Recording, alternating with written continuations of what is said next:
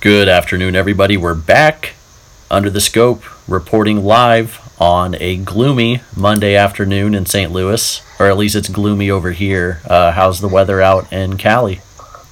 Pretty freaking awesome. Really? Like, actually, or are you just being sarcastic?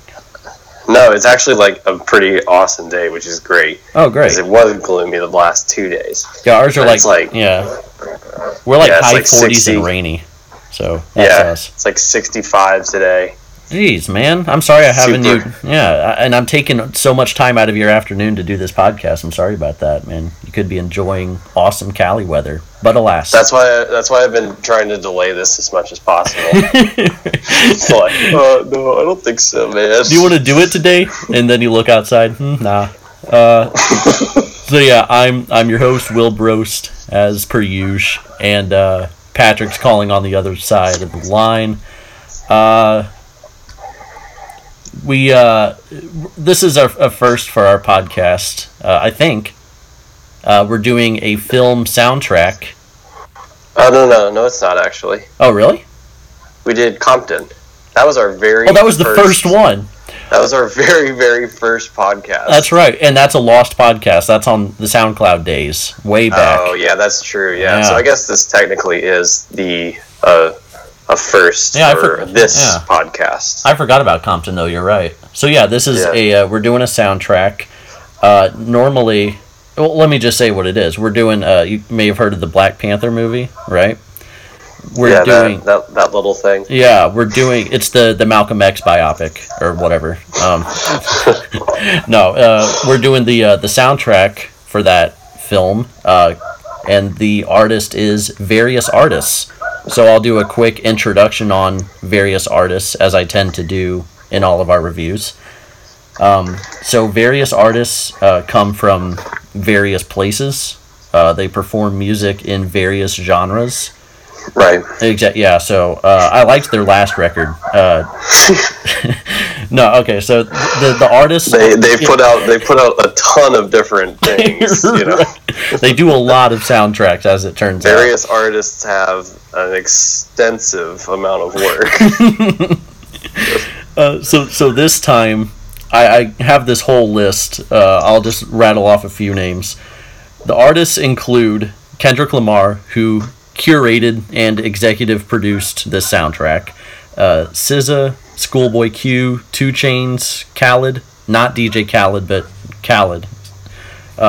Sway Lee from Ray Shremmerd, Vince Staples, Georgia Smith, Ab-Soul, Anderson .Paak, James Blake, J-Rock, Future, Zakari, Travis Scott, The Weeknd, and plenty of others as well.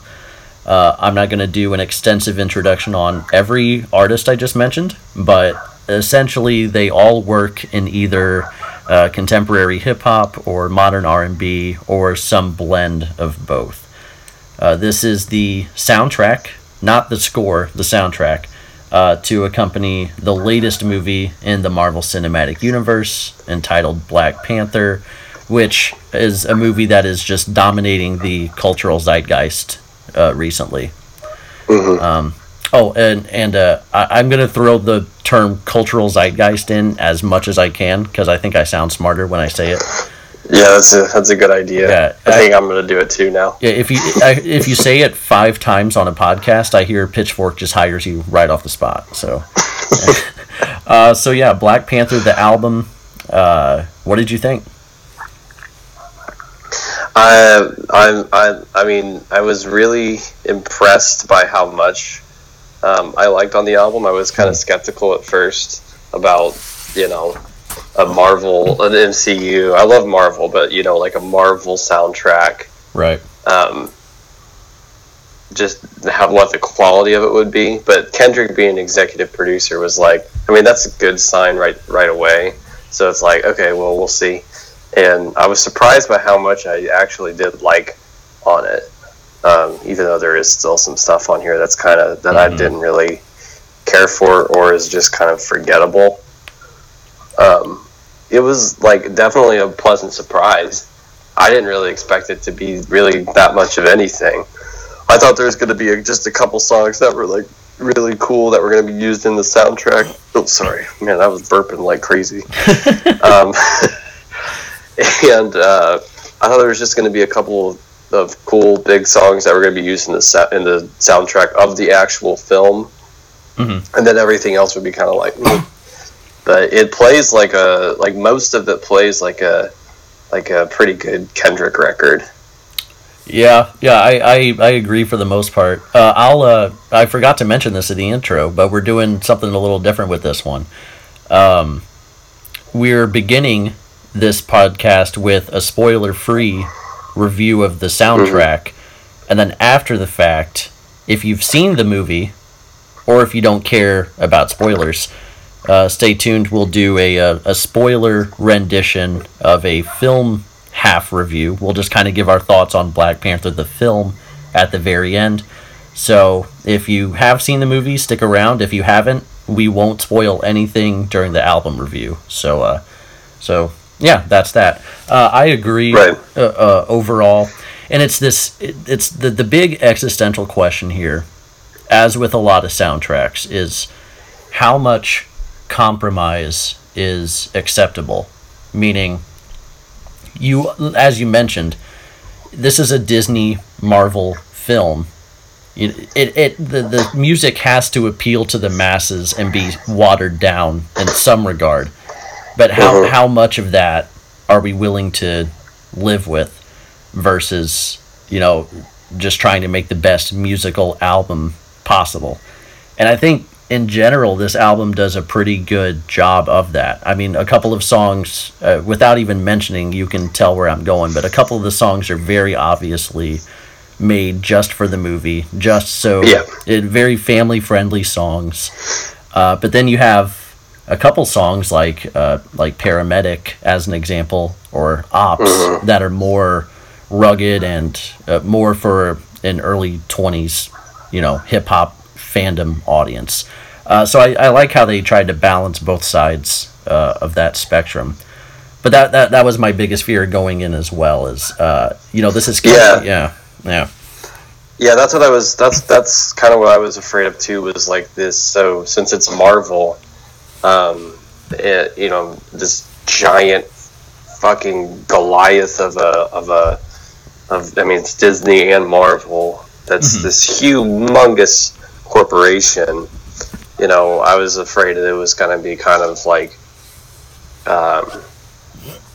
glossed over, like in its entirety, kind of glossed over, and just kind of just a generic, maybe some decent things here and there.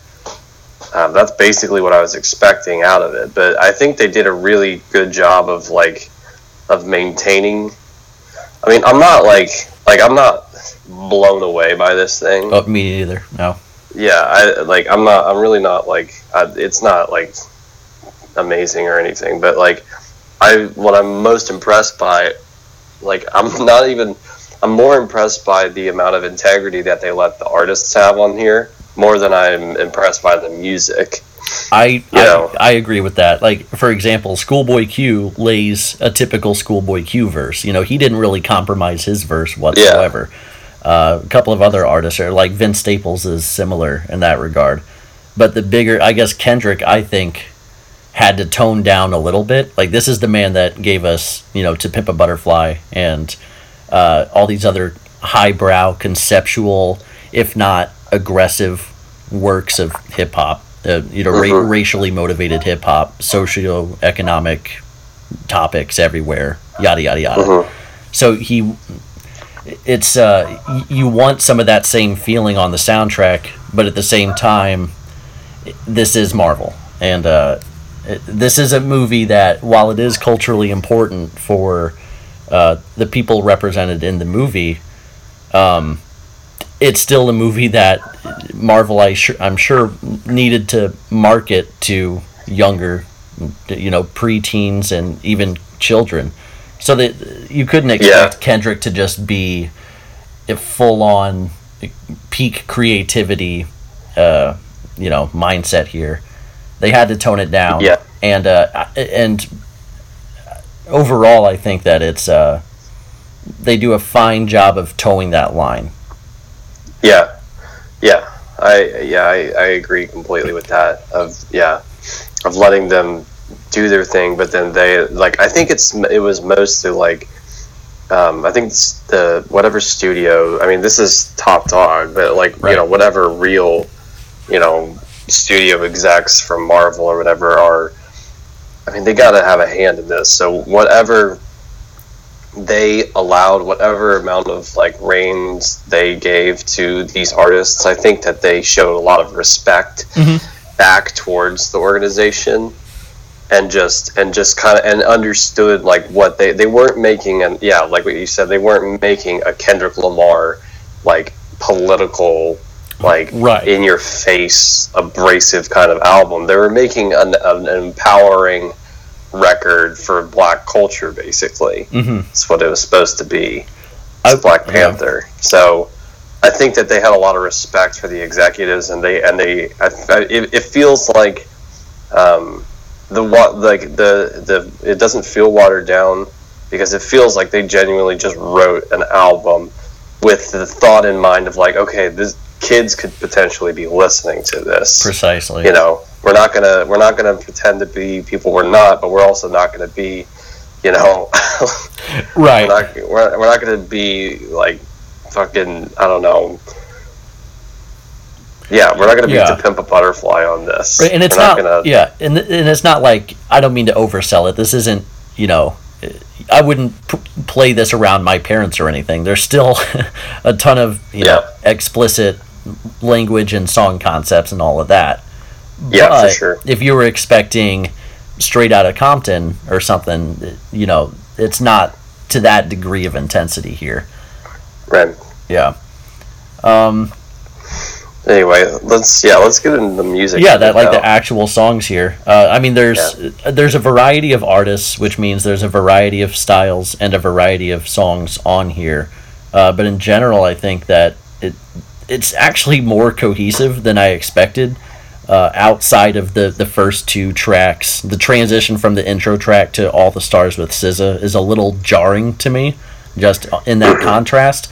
But if you're picking individual songs from this track list, I think that there's a little bit of something for everybody. Like, I would listen to the Khaled song and think, oh, that's a song that my friend Andrew might like. Or I would listen to something like Paramedic and think, oh, this is something I could play in the gym. Or something like The Seasons, I think it's called. That's something that's more reflective, that might appeal to kind of the heady hip-hop listener. So in that regard, I like that. But I was trying to pin down as I was listening what style might appeal to you the most, so I'm interested in hearing some of your favorites on here. I really like Seasons. I thought it was like the most serious and kind of like I thought it made like aesthetically the most sense out of any of the songs on here. And then I thought it was, I liked it because it was one of the more serious songs on here, and it just felt like a lot more engaging than a lot of other moments on here. I really like Paramedic. I mean, I think that I thought that it was just an impressive example of like classic hip hop structure, but it worked really well, like with the context of what the album's supposed to be. And then I love Ops. Yeah, how could you not? Yeah. Yeah, Ops is great. I think that's definitely one of the bigger songs on here. But that's such a well produced song, and Vince sounds awesome on here too. And whoever was Yugen Blackrock, she had the best verse, and I'll get on this, but I like the three songs you picked because they exemplify what I love about this record, and that's the variety of guests that they get. And not only American hip-hop artists, but African artists, like Yugen Blackrock on Ops, or who is it on Seasons? I think his name is Sjava, or something to that extent, Sjava. But I like how it's not just Black American artists, and not even just popular Black American artists. Like Paramedic has SOB and RBE on there, who at that time aren't popular, but I could see them blowing up sooner rather than later. So that's something I liked as far as Kendrick's album curation, was bringing in a variety of artists, African and American, and shining a light on some lesser known artists as well. But yeah, on Ops specifically, I think the verses just got better as it went. Kendrick was fine. Vince Staples I thought was very good. Even though Vince was great. Even though I didn't care for his last album that much, and even though that beat is a beat I may have, that sounds like it could have belonged on his last record. I think he fit very well on that. But yeah, Eugen Blackrock, she absolutely stole the show on that song for me. Full on spectacular. That's like as aggressive as this album gets. And it's something that I wish this album had more of, is this sort of just raw delivery, the tribal, like African drums on that song, a general feeling of ruggedness and, I don't want to say fear, but aggression, kind of urgency. That's a great word for it. Yeah, urgency. Yeah. And so I agree with you in that regard. That's why Ops is one of my favorites. That's also why Paramedic is one of my favorites. Same idea here. It's just a pure, unadulterated banger. And I had to look up SOB and RBE after listening to that song. And wow, I gotta say, they have this infectious, aggressive, if not slightly offbeat delivery that is just adds a ton of power to the soundtrack. So those were maybe two of my favorite tracks on here. I mean, okay, so beyond that though, like when we're talking about the bigger tracks like All the Stars, this is where we get problems, and Pray For Me, All the Stars, I think it's a good radio hit, and SZA sounds great on it. It's a really nice hook. Absolutely. Pretty gorgeous beat, but it doesn't make any sense really, like in the context of this soundtrack. It doesn't really feel like it. Yeah, it doesn't really feel like it makes any sense in the context of here. That really feels like, okay, we had to make this song. All right, now let's get back into the Kendrick Lamar stuff. Do you remember Lift Off on Watch the Throne? Yeah, right. Yeah, the Beyonce track. Yeah, that's kind of what this is. But the difference is the Watch the Throne wasn't a soundtrack. I don't know what the excuse was for that song. But here, I at least get the purpose of it. And it's important to view All the Stars with this. You have to adjust your lens here, where you have to kind of view this song as from the perspective of a pop song, right? You have to think like, did this song do a good job of being like the main pop song, the main accessible song for this soundtrack? And even in that regard, I found it a little underwhelming. Although I agree with you, I love SZA on here. I think I would have preferred a solo SZA track. I mean, I get Kendrick's kind of the name, but it's like, oh, if you have Kendrick on here, more people are going to listen to it. But SZA, she's blowing up, and she can hold down music on her own. And I think, because as you mentioned, her vocals, are pretty damn enjoyable on this song. Yeah, they're really nice. I mean, I like what you said there, like you got to take it as a pop song. And I mean, as far as that goes, it's a really good pop song. It's definitely better than a lot of things that are on the radio right now. So I like it. I like it a lot as far as a pop song goes, but like it's still like, I mean, in context with what this album is, or like what the feeling of this album is, that's what starts adding that element of like it starts pulling away from the conceptualness of the album, and adds the, it like breaks that illusion and then puts in this is a soundtrack and this is going to be like, a credits song. Totally. And the same thing with Pray For Me. Pray For Me is a little bit more laughable to me though, because The Weeknd right now, I don't know what he's doing, but like he just makes me laugh. Like the way he sings these days is just so like self-serious. He's just saying just stupid things. He's just like, I don't know. It's just like he's still doing like that sad boy style of singing, but it's sad like he's not singing like sad stuff. I don't know. It's I don't know. So anyway, like so that one is like even more so, and the album like ends with that too. So I was like, and here's my thing with The Weeknd. I think is the song "Pray for Me." I think is fine enough. This won't spoil anything, but the way they use it in the movie, I think, is awesome. I'll leave that at that. But yeah, it's just and I'm a fan of The Weeknd. I like his vocals. He sounds like Michael Jackson. Obviously, Michael Jackson is Michael Jackson, but his vocal like timbre has that sort of it's got that same quality. Exactly. But he's had so much like mediocre material since 2012 that I had to go back and re-listen to the mixtape trilogy recently just to kind of remind myself, like, oh yeah, this is why I like The Weeknd. Like, I started questioning if I ever actually liked The Weeknd. Well, once he...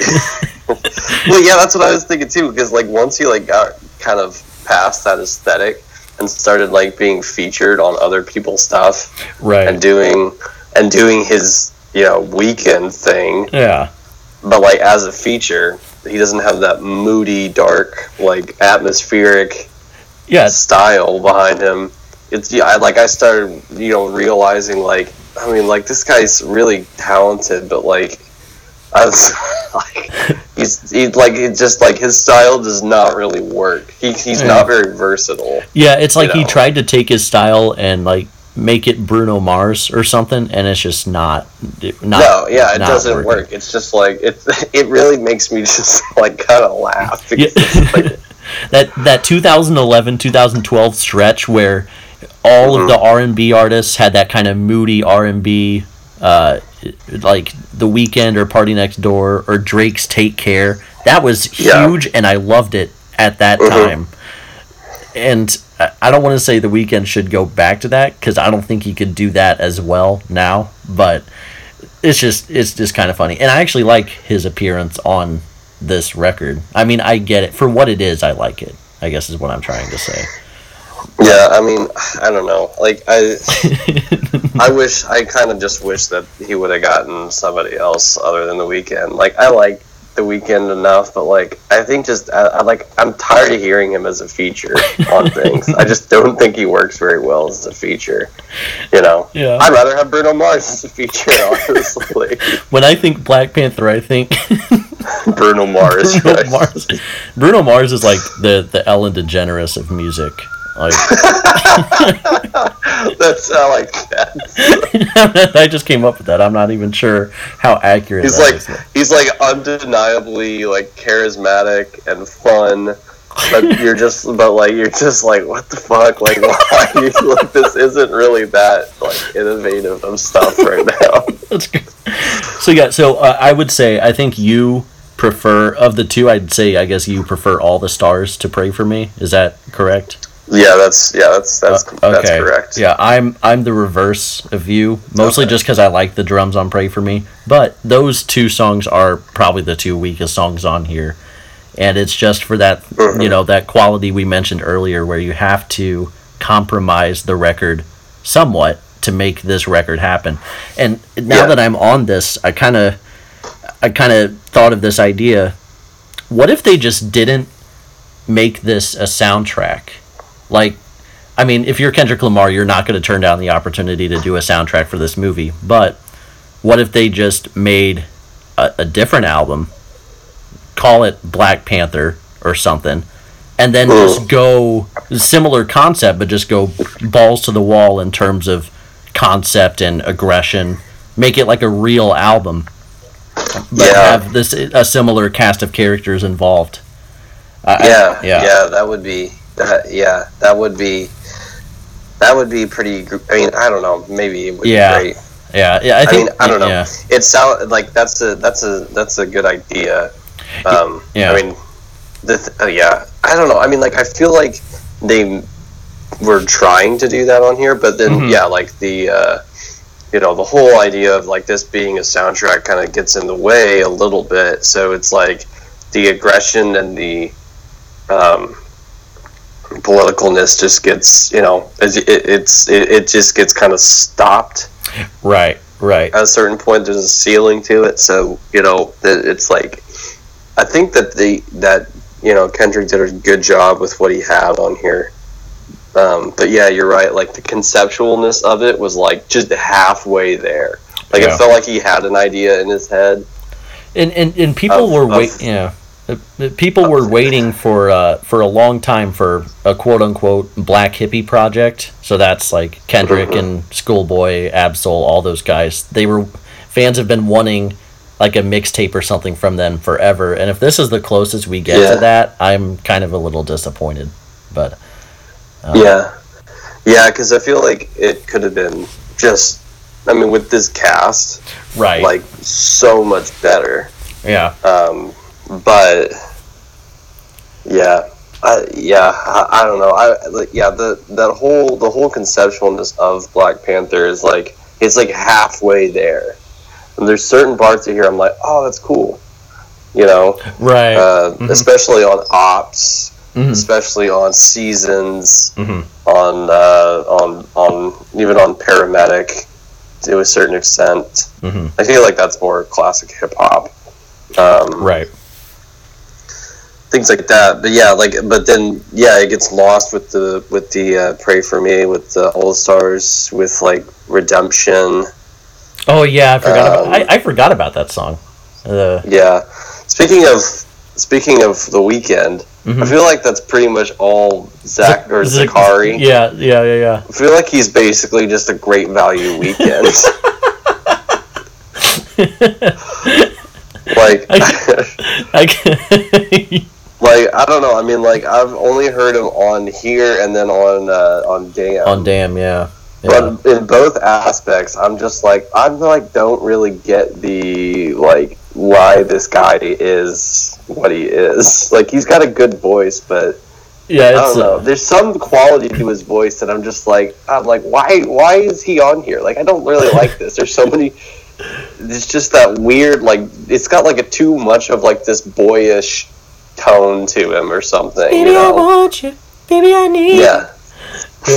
And since we're on that, I feel like what he does, The Weeknd can do like 10 times better. It's They should have just had The Weeknd do that. Yeah. So then I'm like, okay, then why is he here? Like, that's an interesting point. I haven't even really thought about that, but in general, I like the features a lot, but maybe some artists would have been better in different places, like on different beats, perhaps. And an example of that where I think the placement doesn't work is you have this aggressive beat on King's Dead, which isn't exactly the normal stomping grounds for Future, right? And so on this beat, I don't think Future sounds at home, and his verse is fine enough until you get to that Slabamina. Yeah, la di da di da, slabamina. I put all my notes on here. All I put on King's Dead was, what the fuck is Future doing on this verse? Dude, no. And then I put decent song. Like, that's all I had to say. Dude, we basically have the same thing. Like, we plagiarized. My notes verbatim, I'm staring at them right now. It says, what the fuck is Future doing with this la-di-da-di-da slob on me knob shit? It's great to hear J-Rock. That's the other thing with this, is like, I love hearing J-Rock. I usually don't like his albums front to back, but just a dose of J-Rock on an album is always fun. And his flow and delivery is, again, it brings that aggression that I wish there was more of. But he's not saying shit. He is just he's just going around like, I gotta go get it. just saying stuff to say it. Yeah, it's like he found a good line and said it like 4 times, and then in that time he thought of another line and said that 4 times. So he's not really that was the one song, and this kind of goes to a larger point, a larger gripe I have with this record. This is the only song, I guess, and the title track by default, that I think Kendrick performed the best on. I think he had the best verse on King's Dead. Toward the end. Besides the solo tracks. Exactly. So the only, I guess, full on solo track with Kendrick is the intro track. So I'm not even counting that. But all these other songs he's on, like 10, which is a great song. I guess he's on Paramedic. He's on All the Stars. He's on half of these songs, right? He's on Big Shot with Travis Scott. Big Shot, yeah. But and even with this whole we need to compromise because it's a soundtrack disclaimer, even with working with that disclaimer, I think Kendrick disappoints me lyrically on this record. And I wonder, not to get too macro and existential about it, but I think I'm starting to question if we've seen Kendrick's peak as an artist for lyrically, because Damn was like in my top 15 last year, great album, but it wasn't because Kendrick was like rapping at his A+ level, right? That Control verse is like forever ago now, and the Damn and his appearances on this record, though fine and enjoyable, lyrically he's toned it back a little bit, and I've been less impressed with what he's been saying, even if his flow is still just top notch. So that's kind of my mini rant on Kendrick Lamar here. Yeah.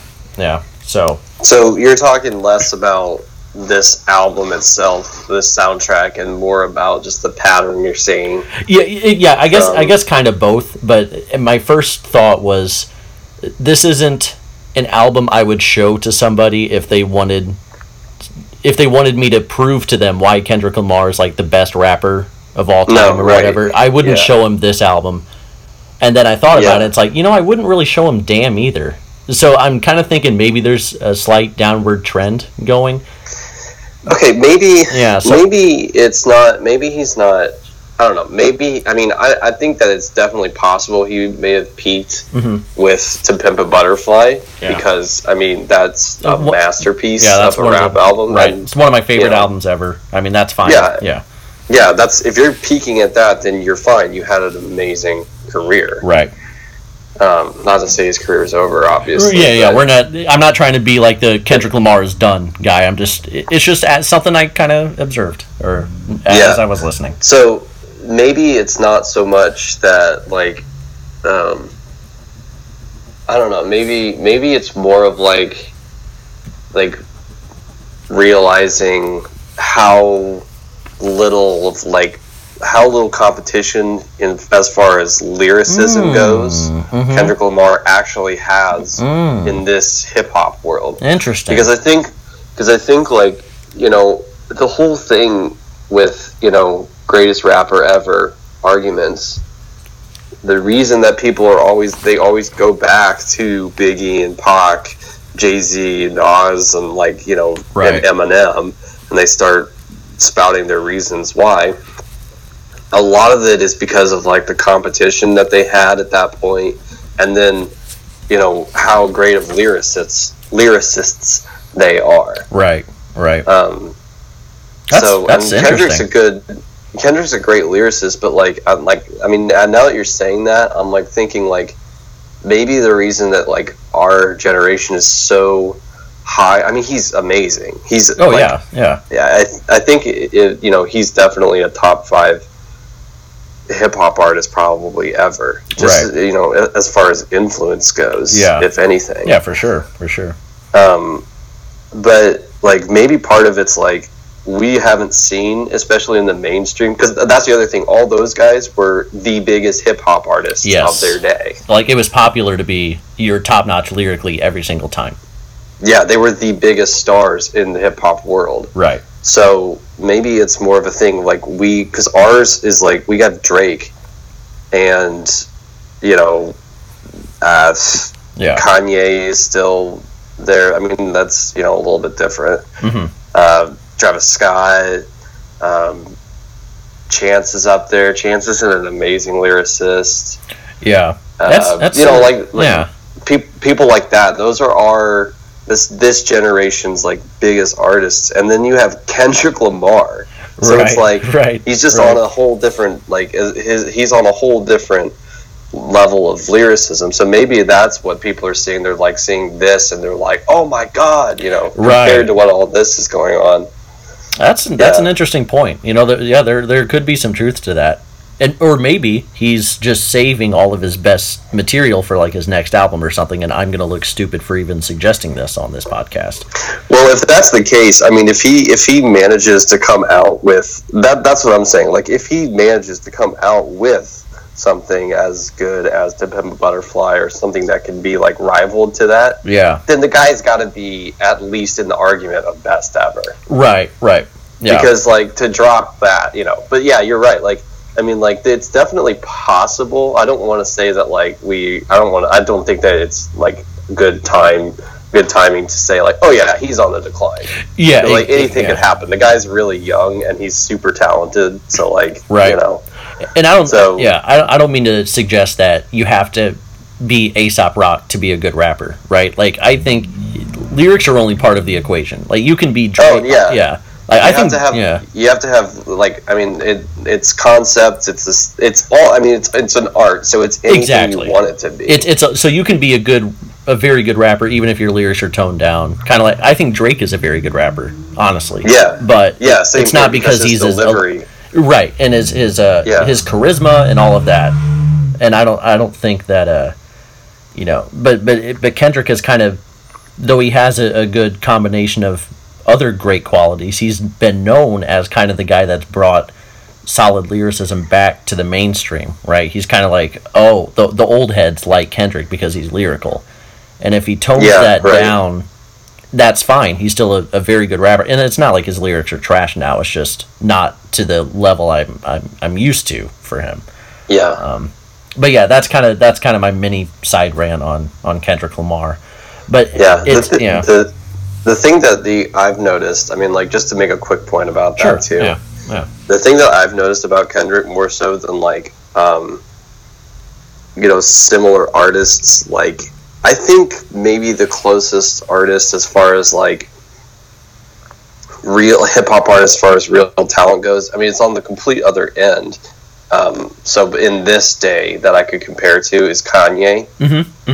He's on the different end because Kanye's not a lyricist, but you know what I'm saying, right? As far as like talent goes, like, and influence goes, I think that like the closest thing I could find is him.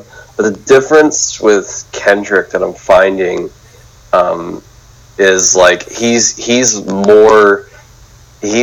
like a lot more compromising with his visions, and so he'll dip into pop, and he'll dip into like all sorts of commercial stuff.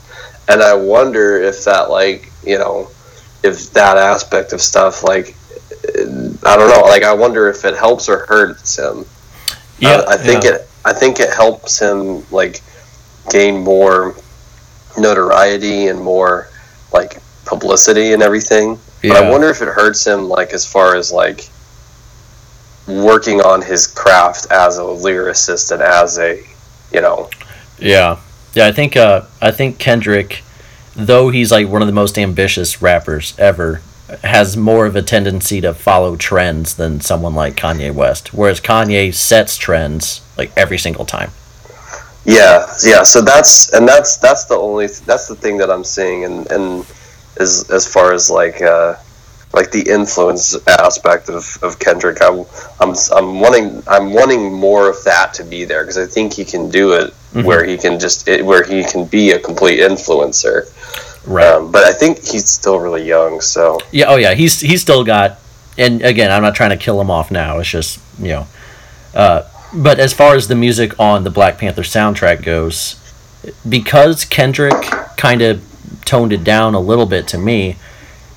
And maybe this was intentional too, but the features on here are showcased, and I think brilliantly. I love so many of the feature verses on this record, especially just kind of a track we haven't talked about yet, but it's my favorite one on this album, I would say, for a multitude of reasons.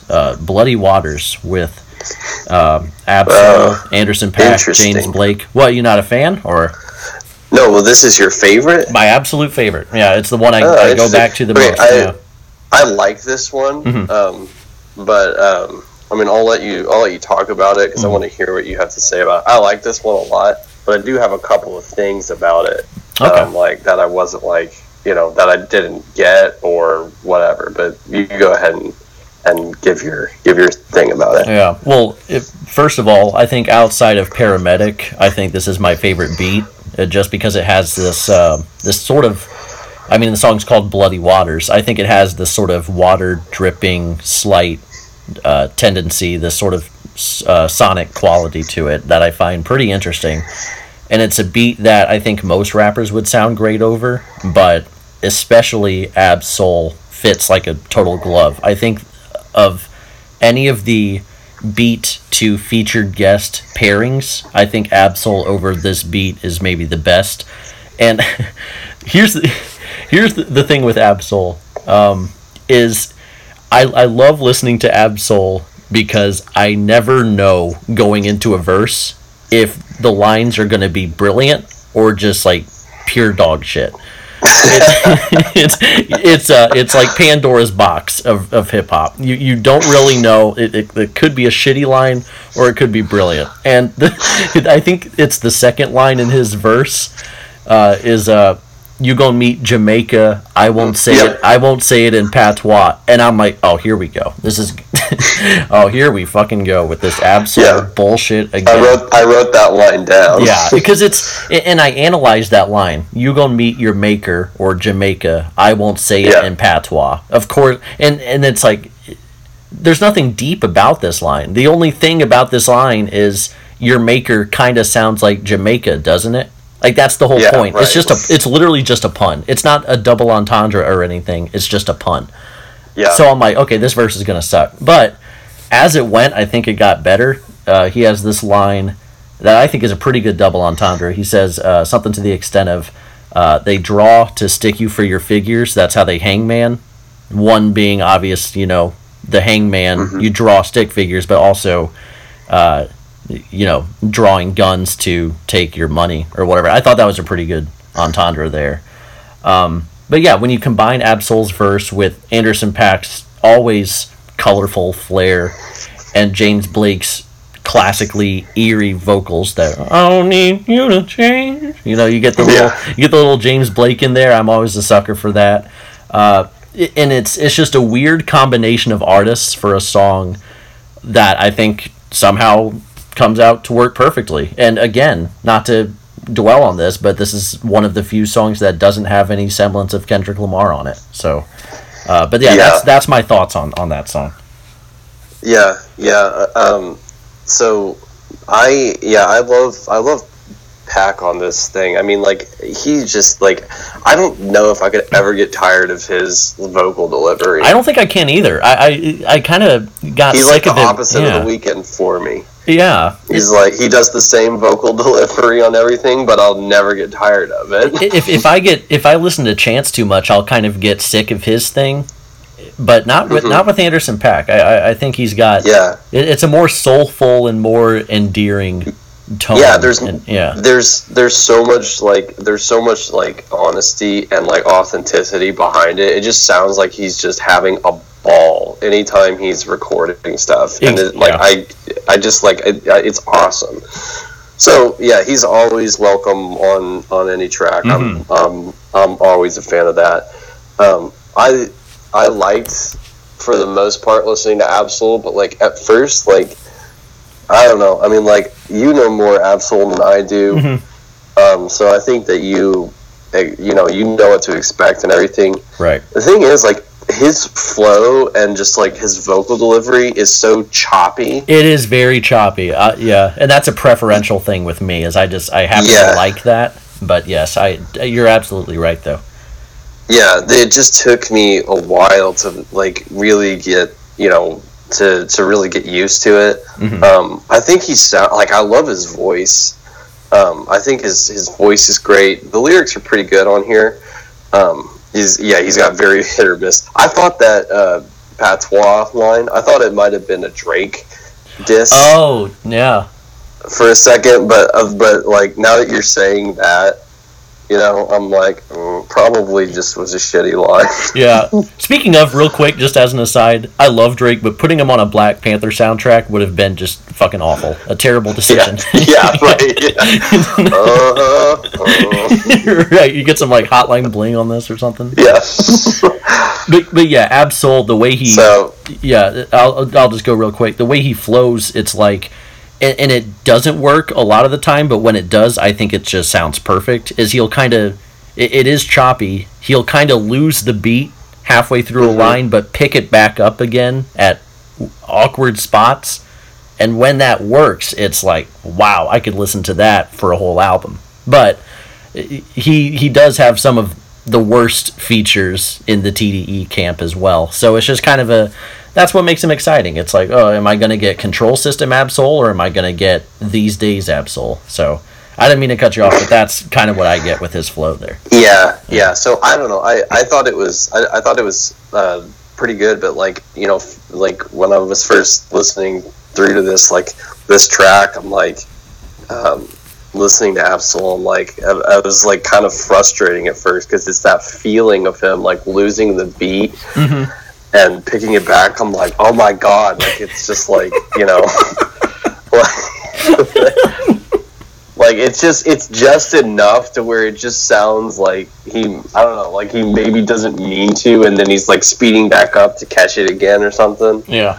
But like he has a lot of, he definitely has a lot of control over that.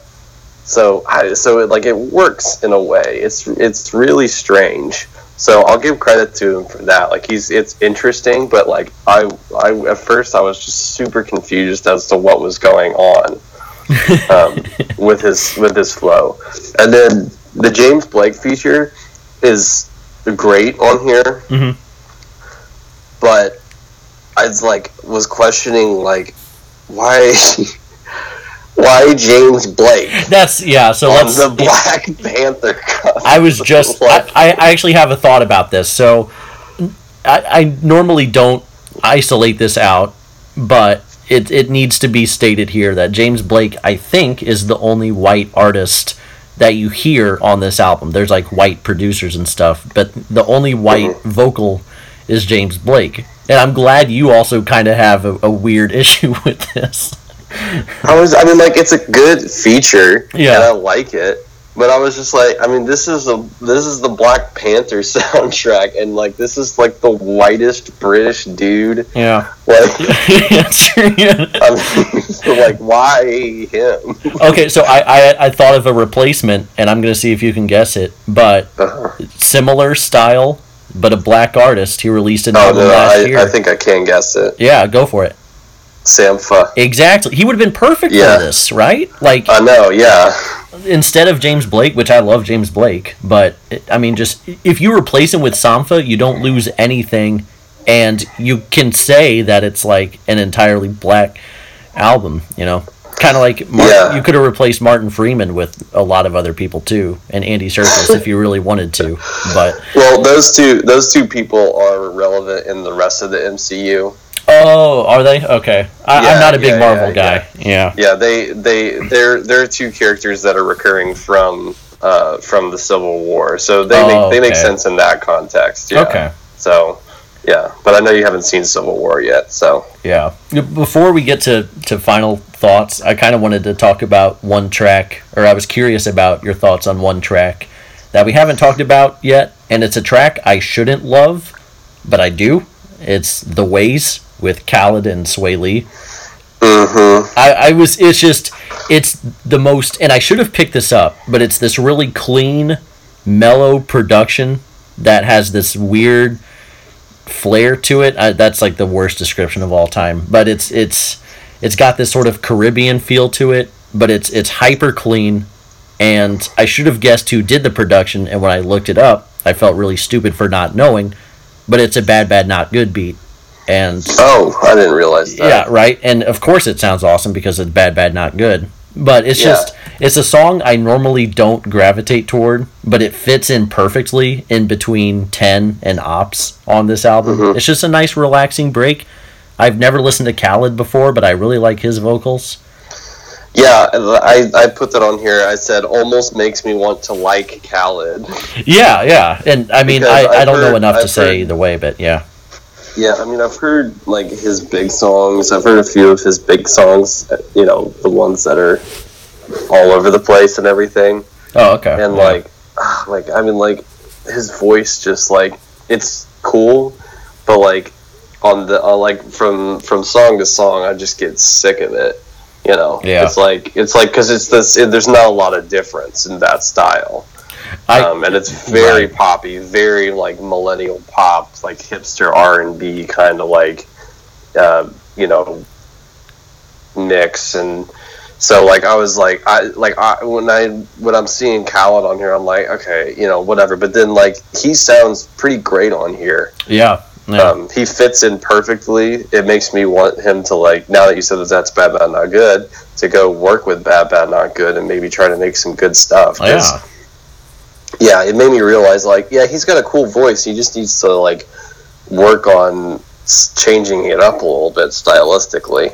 And I like what you said about, you know, or I don't even know if you directly said it, but I think you implied it, where, like, a whole album of Khaled might get a little too much. Yeah, that's what I mean. And I guess that's the beautiful part about a soundtrack, right? Is you can get Khaled just for one song and be fine with it.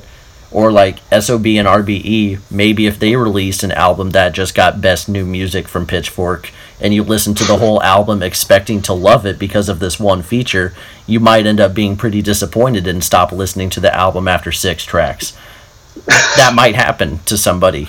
I mean, just hypothetically. Yeah, just hypothetically, if you were like, wow, I'm excited for this, and it ended up being generic, like, I don't want to say Rich Homie Quan wannabes, but it's like, man, anybody could have made this album. That's a possibility. So that's my brief hypothetical thoughts on what could have happened if they released an album that inexplicably got a lot of praise from people. But sounds oddly specific. Yeah, it's really odd. Yeah, ganging in stores right now. Do you want to go to final thoughts, or is there anything else you wanted to touch on? Yeah. Okay. I was gonna say on that track. Yeah. I was surprised by how much I like Khaled. I was not surprised by how much I didn't care for Sway Lee. I think I always forget that he's the Ray Shremmerd guy. I think I always forget that. Yeah, I always look him up. I know who he is, mm-hmm. and I'm always like, wait, who's Sway Lee? I'm like, oh, that's right, I knew that. And then I like go see Sway Lee, like I hear him on the radio, so I'm like, wait, who's Sway Lee again? I liked Ray Shremmerd. He's so forgettable as a solo artist. He is. Honestly, I think of that song as the Khaled song, and then Sway Lee comes in. I'm like, oh yeah, I kind of would have just... He's fine, but I would have just rather had more Khaled, I guess. I don't know. But yeah. Yeah. Let's get into final thoughts here. Okay, who wants to go? I'll go ahead. Okay. Take an initiative. I like it. Yeah, you know how I do. You're right. I didn't delay the podcast for like a week or anything. We have to bring this up really quick because we meant to do this the weekend after our Justin Timberlake podcast, because we're like, this Justin Timberlake album sucks. We got to talk about something that we expect to like more, pretty soon, just to, get our podcast back on the right track. Right. And, the first weekend, I think it was like, you couldn't do Saturday and I couldn't do Sunday because I was expecting family, but my family never actually came in, so we totally could have done it on Sunday. And then, like, you had an exam, and I'm like, okay, we'll just do it after your exam. And then yesterday, we were like, oh, well, this is a perfect day for it. And then, like, our time matched up to where it would have slightly overlapped with, like, the beginning of the Oscars. And so we're like, nah, no, not today. It's like, do you think we can get this done at that time? I don't. And it's like, yesterday was basically kind of like a... I didn't really feel like. Yeah, it was like I totally probably could have if I just designated all of that time and committed it to this podcast. But at the same time, I'm like, what's Nicole Kidman wearing tonight? You know, what's happening on the red carpet? So, right. Yeah, I needed to get kind of caught up on all that. Exactly, but better late than never. Yeah. All right, let's do final thoughts. Okay, so finally we are talking about this album. We did it. We made it. And I'm not disappointed by this record, but I'm not like thoroughly impressed by this record either. I really wasn't expecting a lot. I got more than I was expecting, but not by much. They have some really cool standout tracks like Pops, like Paramedic, like Seasons for me, that reflect like the Black Panther movie, the aesthetic of the Black Panther movie, the cultural aspect of what Black Panther the superhero is, kind of like an empowering album at certain points for like in Black culture and everything, and it's generally pretty pleasant, but there's a lot of stuff on here that's very watered down, very kind of just there's a lot of stuff on here that's just, it's good, not great, and it makes for most of the album turning out to be kind of forgettable. So the biggest thing that I pull away from this thing is that Kendrick knows how to get people together. He knows how to collaborate a great cast of people, and he knows how to bring together some really cool moments and maybe a couple of really cool tracks. But and he knows how to make his people excited about stuff too, because I think people in general are really they were really excited and are still pretty excited about this record, along with the movie too. So I think that that's a good thing. It's a good thing that this wasn't at least a bomb, and he did provide enough really really catchy, cool songs and really cool, heady kind of songs. Enough of that for it to be sold off as a pretty good record, as something that if somebody's like, oh, I like that record a lot, I'd be like, okay, I understand that. It's not my personal taste, but I liked it enough to give it a 6 out of 10. Ooh, 6. 6. I mean, the main reason I'm not like at a 7 on it is because of there's some stuff on here that's kind of like "Pray for Me" is kind of laughable to me. Pray for me. And there's some stuff on here that's just like there's not a lot on here that makes up for that. So it's a little bit less likable than I wanted it to be. So I'm sitting there at a 6. 6. Okay. Yeah.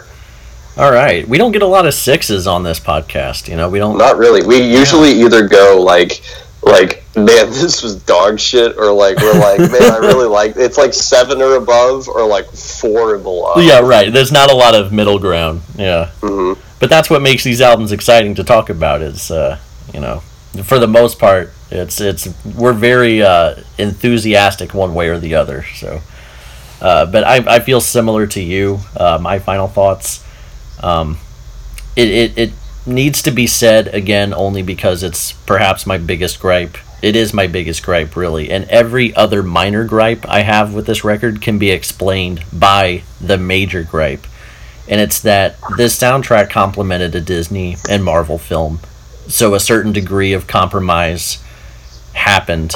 Even if it was expected, it still happened. And I can't fully rule that out, even if I give it a slight pass. For a significant portion of Black Panther, the album, that necessary balance of accessibility and quote unquote artistic merit, for a lack of a better term, is achieved. That balance is achieved for the most part. However, tracks such as All the Stars and Pray For Me focus a little too much on pleasing the masses and not enough on the underlying complicated messages of both this album and the film itself. And it's not even Great that. point. Yeah, and we'll talk a little more about that in the film review, I think. But it's not even that SZA and The Weeknd gave like poor performances on that track for me. I think The Weeknd was all right, and I think SZA was actually pretty good. In fact, I love actually a vast majority of the featured performances here. Special shout out to Ab-Soul, Yugen Blackrock, SOB and RBE, who may or may not have dropped the most disappointing album of 2018 to this point, but that's neither here nor there. Vince Staples was great. Schoolboy. Reason on Seasons. I thought his last verse was great. Georgia Smith was also very good. Which I'm glad to see, as a quick aside, I'm glad to see her get more exposure. Everyone kind of knows her from Drake's More Life, but it was cool to hear her on here. I thought she had a good solo song here. But yeah, strangely, I was most disappointed by my boy Kendrick Lamar, the greatest and most important hip-hop artist of our generation, I would say. I wouldn't consider his appearances on here to be phoned in, per se, but I expected better from him. Given this culturally important opportunity, I would have appreciated Kendrick bringing his A game from a penmanship standpoint. But then again, as I mentioned, how much of this is Kendrick's decision versus how much of this is Marvel wanting to reach radio accessibility. I wouldn't introduce this soundtrack to someone who isn't totally sold on Kendrick Lamar as a rapper. Despite that, as you alluded to, this soundtrack is a great testament to Kendrick's ability to curate a musical project. He gathers rappers and producers from around the world of varying degrees of popularity, of varying musical styles, and somehow manages to mostly provide a pretty cohesive sound. I think the biggest counterpoint example would be going from the title track to All the Stars. That's pretty jarring. But outside of that, I think there's a pretty cohesive feel. A few songs here don't quite do it for me, but Bloody Waters, Ops, Paramedic, those are songs that keep me coming back to the soundtrack. So I'll give Black Panther, the album, the softest 7 of all time. Okay. Yeah. I like that. It is a 7, but it is not like just dabbing the 7 on there. Right. It's like it's just a 7. Like it's not even a 7.1 or anything. Just a 7.0 out of 10. But that, using our scale, that averages to a 6.5. See, we disagreed on this one. You thought it was like a 6. I thought it was a 7. So, yeah, pretty crazy stuff here. Yeah, huge bout right there. Like, just like, you guys are kidding me, man. A 6? What? No. It's definitely a 7. So yeah, 6.5 out of 10. That's kind of, I guess, a range of we recommend you check it out, but we're not over the hill or anything. Or that's not the right phrase. Over the hill is like you're past 50. Yeah, that's like over the hill. We're not head over heels. Thank you. We're not head over heels. Yeah. I'd recommend you check it out, but if you don't check it out, I'd be like, okay, whatever. Yeah, I might be over the hill actually, but yeah. So that's our spoiler-free review of Black Panther the album. We have a little over 20 minutes here to talk about the film itself. A first for the Under the Scope podcast. Let's talk about Black Panther, the latest film from the MCU. That's the Marvel Cinematic Universe. Yes, it is. Yeah, I think if you say MCU, people tend to think you're a big comic book nerd or whatever. But I don't know anything about Marvel really outside of the first Avengers movie. So I didn't look at this movie as, I don't know how it fits in the canon or anything like that. I just went in. Canon. I just Sorry. went in as like a separate movie. Just I'm gonna go see the Black Panther movie. I didn't even think of it as a Marvel movie. But I thought it was pretty good. What about you? Yeah, I'm a big Marvel fan. Okay. I love all I think you know that I'm a big superheroes comic guy. And I've been looking forward to this whole lead up, the Black Panther going to the Infinity War thing for a while now. So I was super excited for that aspect of it, without even realizing, the big cultural influence that it really was going to have too. But I loved this movie. As a superhero movie goes, this is one of the coolest, cleanest superhero movies with some of the best acting that I've seen since like The Dark Knight. In terms of superhero movies, I'm guessing. Yeah. Yeah. Okay. Especially as far as Marvel superhero movies go, because the Dark Knight movies, like they're outliers because those are films. Right. Those are like the Christopher Nolan films. Yeah, exactly. So it's they are technically superhero movies, but there's so much. You wouldn't think of them as a superhero movie. Like you think of Spider-Man and Iron Man movies and Thor. Those are the movies I think of when I think of superhero. So as far as that goes, man, it was one of the coolest, and not as far as all the cultural importance goes, and all of the stuff around it was going on. I felt really, really positive about how they handled it. It wasn't like they were trying to be in anybody's face about. It was a Marvel movie, so I didn't expect it to become too political. Right. But I really liked the way that they handled that because it's a superhero movie. So this is something that a lot of people are going to see, and they handled it in a way that was not watered down. But and tasteful, yes, and they had a, but it wasn't too abrasive either. You know what I'm saying? Because it was just this. It felt like you're just experiencing a different culture, kind of. As far as for me and you, I'm sure, right? Because we're very white people. Who, me? The actuary? Yeah. But yeah, I think tasteful is a great word. I just wanted to throw that in there. Yeah. Yeah. So I loved this movie. I thought that it was, and Michael B. Jordan's performance was spectacular as Killmonger, and he is a great villain. Good. It was a really great superhero movie, and I think it leaves a really positive feeling for all of the real tough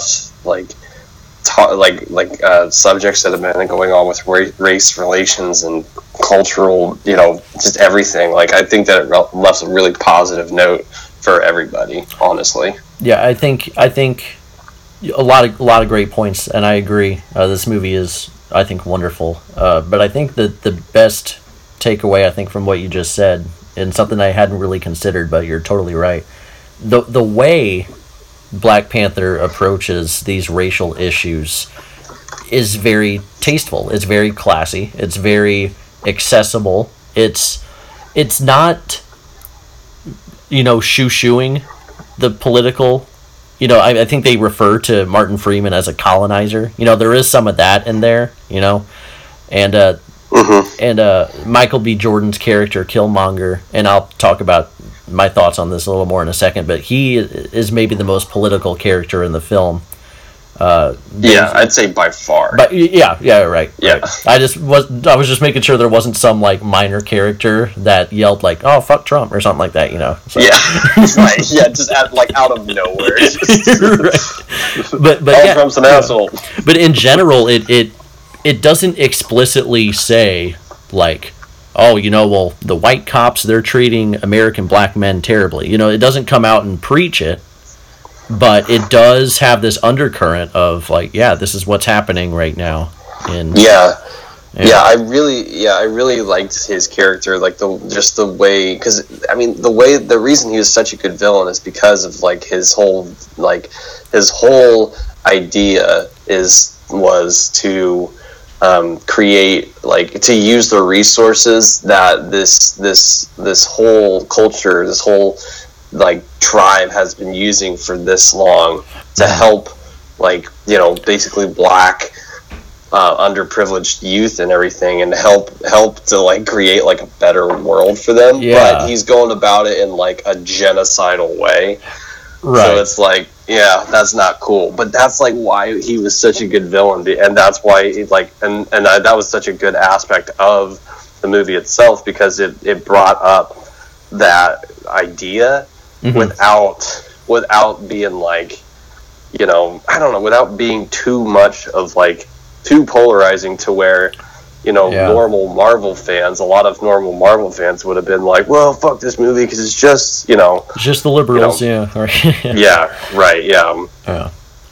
So I was very impressed by that aspect of it too. Yeah, I wanted to talk about that too, because as you mentioned, maybe Killmonger's, and that's Michael B. Jordan, maybe his methodology isn't the best. Maybe his ultimate goal of just like, hey, that's, his ultra violent goal isn't basically like anybody that doesn't agree with me is going to be killed goal.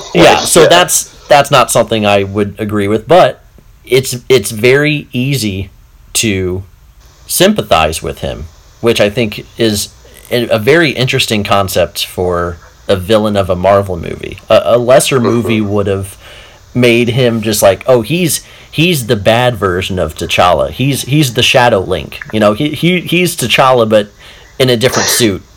But it's really just, but it's really a conflict of two reasonable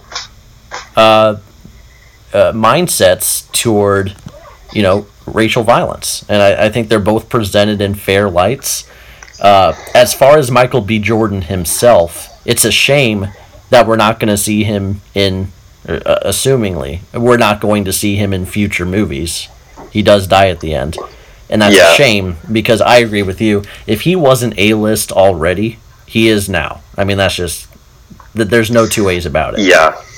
I mean, he blew it out of the water, and like for a movie that's as big as that goes, and for his reputation already behind him, he's got to be A-list for sure. So charismatic, and not just him, but the three main women in this film I thought were great as well. So that's Shuri, who's like the brilliant scientific teenager Alfred type of person. Right. Nakia, who is like the spy, but also the love interest. She's good. And then I think it's Okoye. She's like the badass warrior. She was awesome too.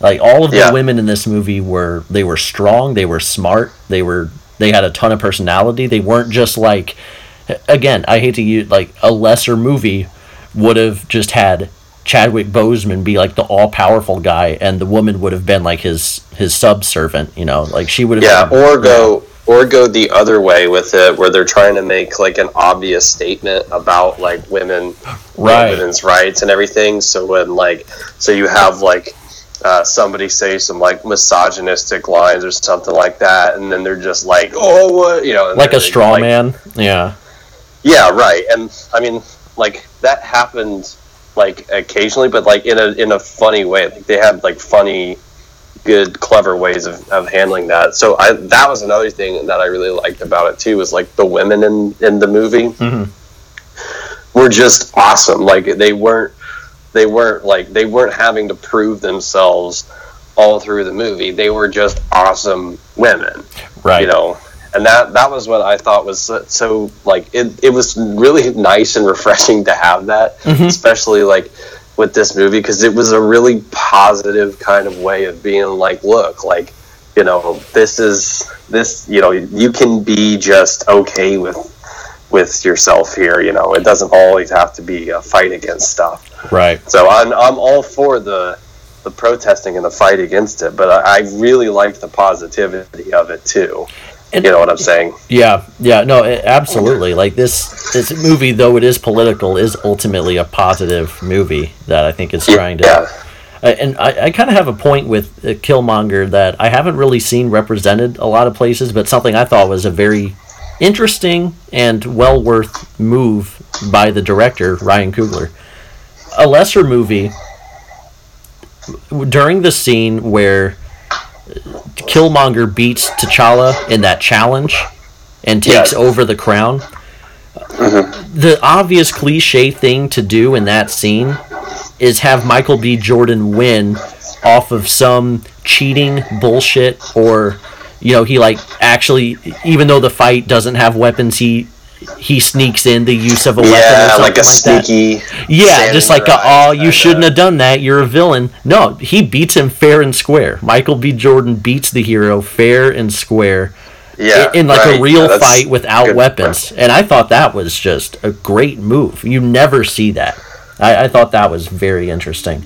I will say, that's a great point, and he beats the shit out of him too. Oh, like, there wasn't a lot of like that classic like suspense of like, like will he, won't he, kind of like extending the fight just for the sake of a fight. Like he pretty much just beats the shit out of them. Yeah, it is, and he kills, and he kills his mentor. Flat out. Just kind of a ruthless, just kind of a ruthless character, like right there, like in 5 minutes, you just see kind of how like actually like ruthless this guy is. You're right. Yeah, that was a really good. You're right. That was a good directing choice. And I mean, Ryan Coogler and MBJ work together all the time, so they have a natural chemistry that I think shows itself here, which is part of why his performance, I think, is so great. Do you have any negatives with this movie? Any obvious negatives, or just like nitpicks? I mean, like there's like stuff here and there, like the cheesy lines and things like that. What are those? Yeah, gosh, yeah. I mean, it's a Marvel movie, so it's still not like it's not super artistic. There's not a ton to digest here.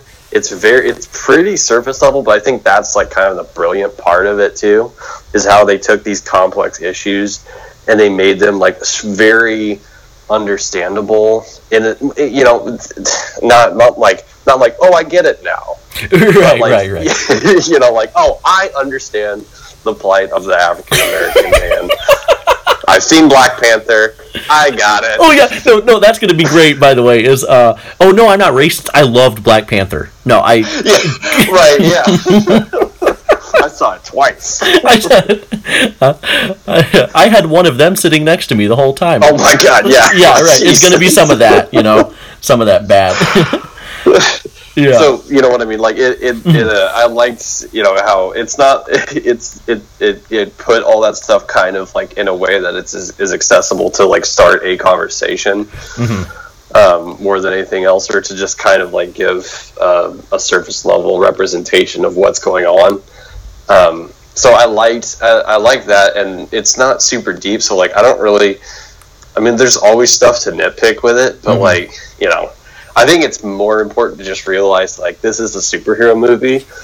So like an 88 on Metacritic? Yeah, everyone loves it.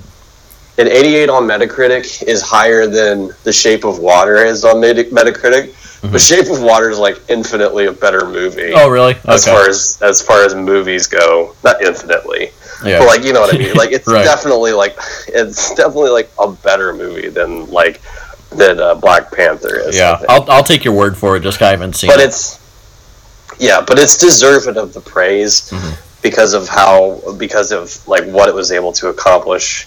Because like superhero movies are like the pop music of movies now. Yep. And that's kind of my quote unquote negative with it. And it's only a negative in that I personally would have preferred it, but for a superhero movie it makes sense, right? But this movie is a Marvel movie. It's very Marvelized, much like the soundtrack, where it's got the classic story arc of introduce the hero, introduce the villain. Hero succeeds, but then the villain comes and knocks the hero down, but the hero ultimately prevails in the end. And you could see that coming the whole time, which dampened my experience in the movie a little bit, but that's my major gripe with it. All in all, I think it's a very good, maybe the best superhero movie I've seen since The Dark Knight, I would say. Yeah, I think, I think my favorite Marvel, I want to talk Marvel because I really don't want to compare any of these movies to The Dark Knight. Yeah. But I think Marvel goes, like, as far as Marvel goes, like, the old Spider-Man movies with Tobey are, like, Spider-Man 2 and 1 and 2 will always be, like, I think they'll always be my favorites just because of, they were great movies and because of that's the start of, you know, kind of my love for superheroes and then all that. Mm-hmm. But this is objectively, I think, definitely the best Marvel movie I've seen. Okay, yeah. So yeah, we've got just a few more minutes here, but I just kind of wanted to run through. I don't want to call them final thoughts because they're not very organized, but just some other stuff I had written down. Are we gonna rate Black Panther? Oh yeah, I am. Yeah. Oh yeah. Yeah. So a couple points I wanted to make. One, just being there are some very good individual scenes in this movie. My two favorite of the individual scenes, I would say, were the very first challenge scene between T'Challa, played by Chadwick Boseman, and the leaders of the other tribes. You know, it's like, oh, who wants to take on the king? I thought that scene was awesome because it was very colorful with all the different tribes in their costumes, which are brilliant, by the way. I love the waterfall scenery in that scene. I thought was very lovely to look at, especially in a theater setting. So aesthetically, that's my favorite scene. But from a dramatic standpoint, I think my favorite scene is the one I alluded to earlier with the Weeknd song, where they're in the casino or whatever. It's a very James Bond-esque scene where it's the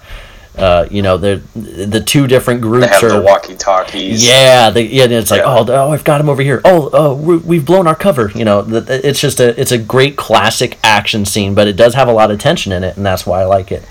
But something my other major point with this movie, aside from the scenes, something I haven't really talked about yet, but this movie is very, culturally important. And it's the last thing anyone wants to hear is another woke white liberal talk about how important this movie is. But it is. Right. It's cool to see NBA players like Rajon Rondo and Harrison Barnes taking, black youth to see this movie. It's great for black youth to have a superhero that they can connect with, much like Wonder Woman last year. I think that's important. Representation is important. The movie itself at face value might not be deep, but the conversations that it starts are deep. They're complicated. Right. The subject matter deserves all of the conversation. So when some people, are like, oh, I'm tired of hearing about Black Panther, that's fine, but Black Panther is infinitely more important to discuss than, something like Annihilation. I don't know why I threw that out. That just came out. But just, or like Blade Runner or Shape of Water, fine films, but something that has this kind of reach is important to talk about because these are issues that are actually happening. And I'll just throw out my rating. Out of 10, I give it a fresh tomato, but really an 8. So you said really an 8? Yeah, an 8 out of 10. Yeah. Okay. Yeah, I was like, God damn it. Yeah. So yeah, go ahead. I gave you like 5 minutes. So. Oh. Sorry, cool. I'm sorry about that. Yeah. No, it's cool. I kind of took up most of the time anyway earlier. So, really love this movie. As far as the superhero movie goes, I was just absolutely blown away. I think that it's a brilliant example of what escapism can be with movies.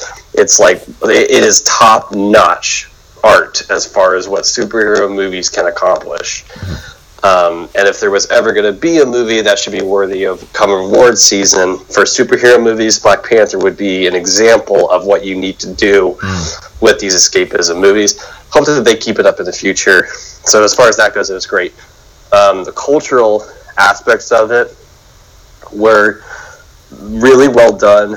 One, because of the positivity that I kind of felt with it. I didn't feel left out of anything. I didn't feel like I didn't feel like I was marginalized in any way just because I'm not a black person. Mm-hmm. Agreed. Which, isn't something for me to not like a movie, but it's definitely something for me to feel like, well, I can't really enjoy it as much because I'm not a black person. Right. So I appreciate it for that aspect, and then I also appreciated it in the way of that, like, even though I wasn't marginalized, I didn't feel like it was watering down any of the cultural significance that it knew it had to present. So Chadwick Boseman, Michael B. Jordan, they were brilliant picks for this movie. Chadwick is going to be a very important person in a very important person in this MCU. And I'm really happy with the casting that they had with this. It was a really amazing experience. So I'm giving it an 8 out of 10 too. Okay. So yeah, I think we agree. Cast is awesome. The story is very good. The costumes are excellent. The acting is brilliant, especially for a superhero movie. Average 8 and 8 divided by 2 gives you 8. So yeah, so ultimately, we gave the album a 6.5. The movie we gave an 8. We recommend both, but I mean, if you haven't seen Black Panther the movie yet, then like, what are you doing? Why are you listening to us now? We told you this is going to be full of spoilers. So yeah, damn it! Why did you do this? Yeah. So what are you doing? But yeah, so yeah, good timing. We have just a couple minutes here. Yeah, Black Panther, freaking awesome. The movie, the album is fine. It's good. The movie is all. Yeah, I have to make that distinction. Yeah. So. Yeah. Yeah. All right. Pat, thanks for joining me as always. I'm glad we finally got this one done. Yeah, seriously. And then we'll think of what we want to do in the meantime, though we do have a quarterly podcast coming up that we have a ton of very notable albums to talk about during that, and we'll try to squeeze all that in an hour and a half somehow. But that should be a very interesting pod. We might do another one before that, who's to say? But yeah. All right. Thank you. Let's I'm screwing up this ending, so I'm just going to end it. Thank you for listening. Bye-bye.